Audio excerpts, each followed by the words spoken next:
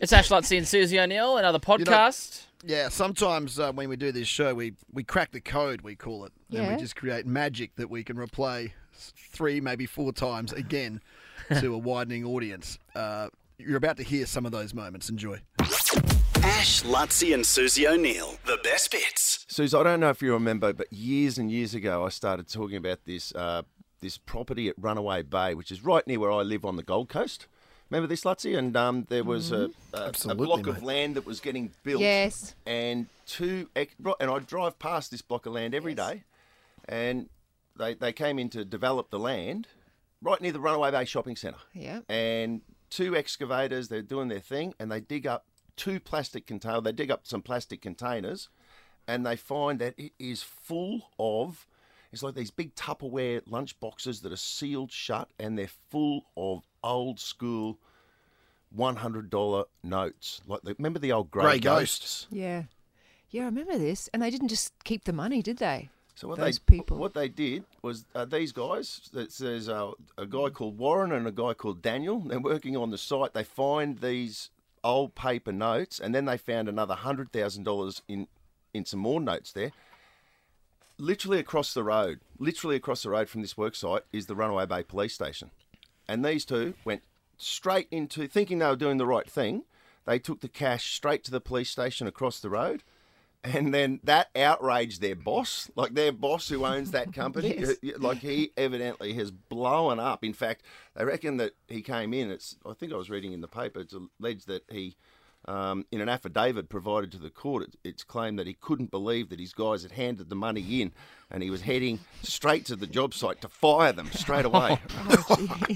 But what happened, so you've got these 2 tradies that have found the money, taken it to the police station. You've got the boss who says, well, hang on, I'm entitled to that. But then you've also got the construction company that is building the whatever on top that says that they own it as well. And in the end... Sorry? Who owns the land? The construction company? Or are they claiming it as well? Yeah, I think it might have been the construction company that maybe they were building a Speckies or whatever. But in the end, there was a major legal battle that ensued over who would get to keep the loot. And at one point, they had up to 6 parties. Yeah, there's an old mate. Remember we were talking about him. That just... Oh, yes. Remember we played him? I'd love to play him. Was he a taxi driver or...? Oh. No. He said he thinks he might have buried it there.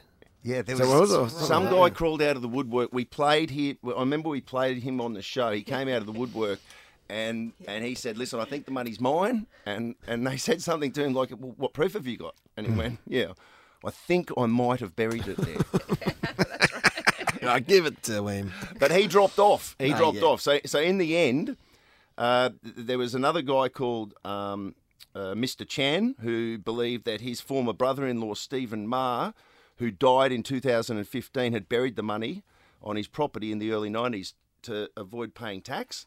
Well, yesterday they came to an agreement after all of this drawn-out legal battle, and it came down to a confidential settlement that saw all parties walk away with an undisclosed sum. So whether they've divvied it all up or not, but and it's quite a substantial amount of money, $476,630. I can't remember. Are the grey ghosts, are they still legal tender? Do you switch them over for the newies or what?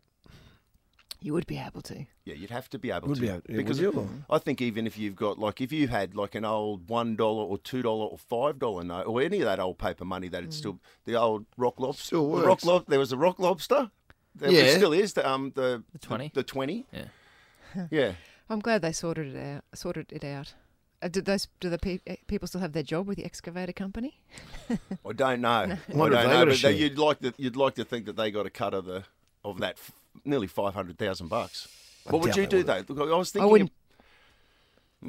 I wouldn't tell anyone, and I'd just keep it. No, would I do that? No, but Suze, that's what I'd do. No, but probably. think about this. I would. Say if we were on the site together and you and me found it, Yeah. you find it, and there's a police station across the road. Mm-hmm.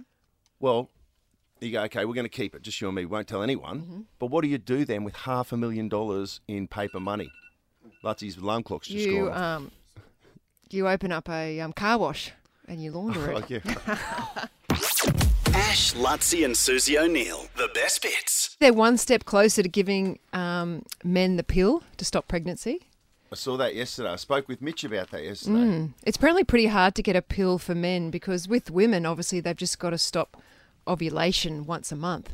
But they're saying with men, they have to stop millions of sperm being developed each day.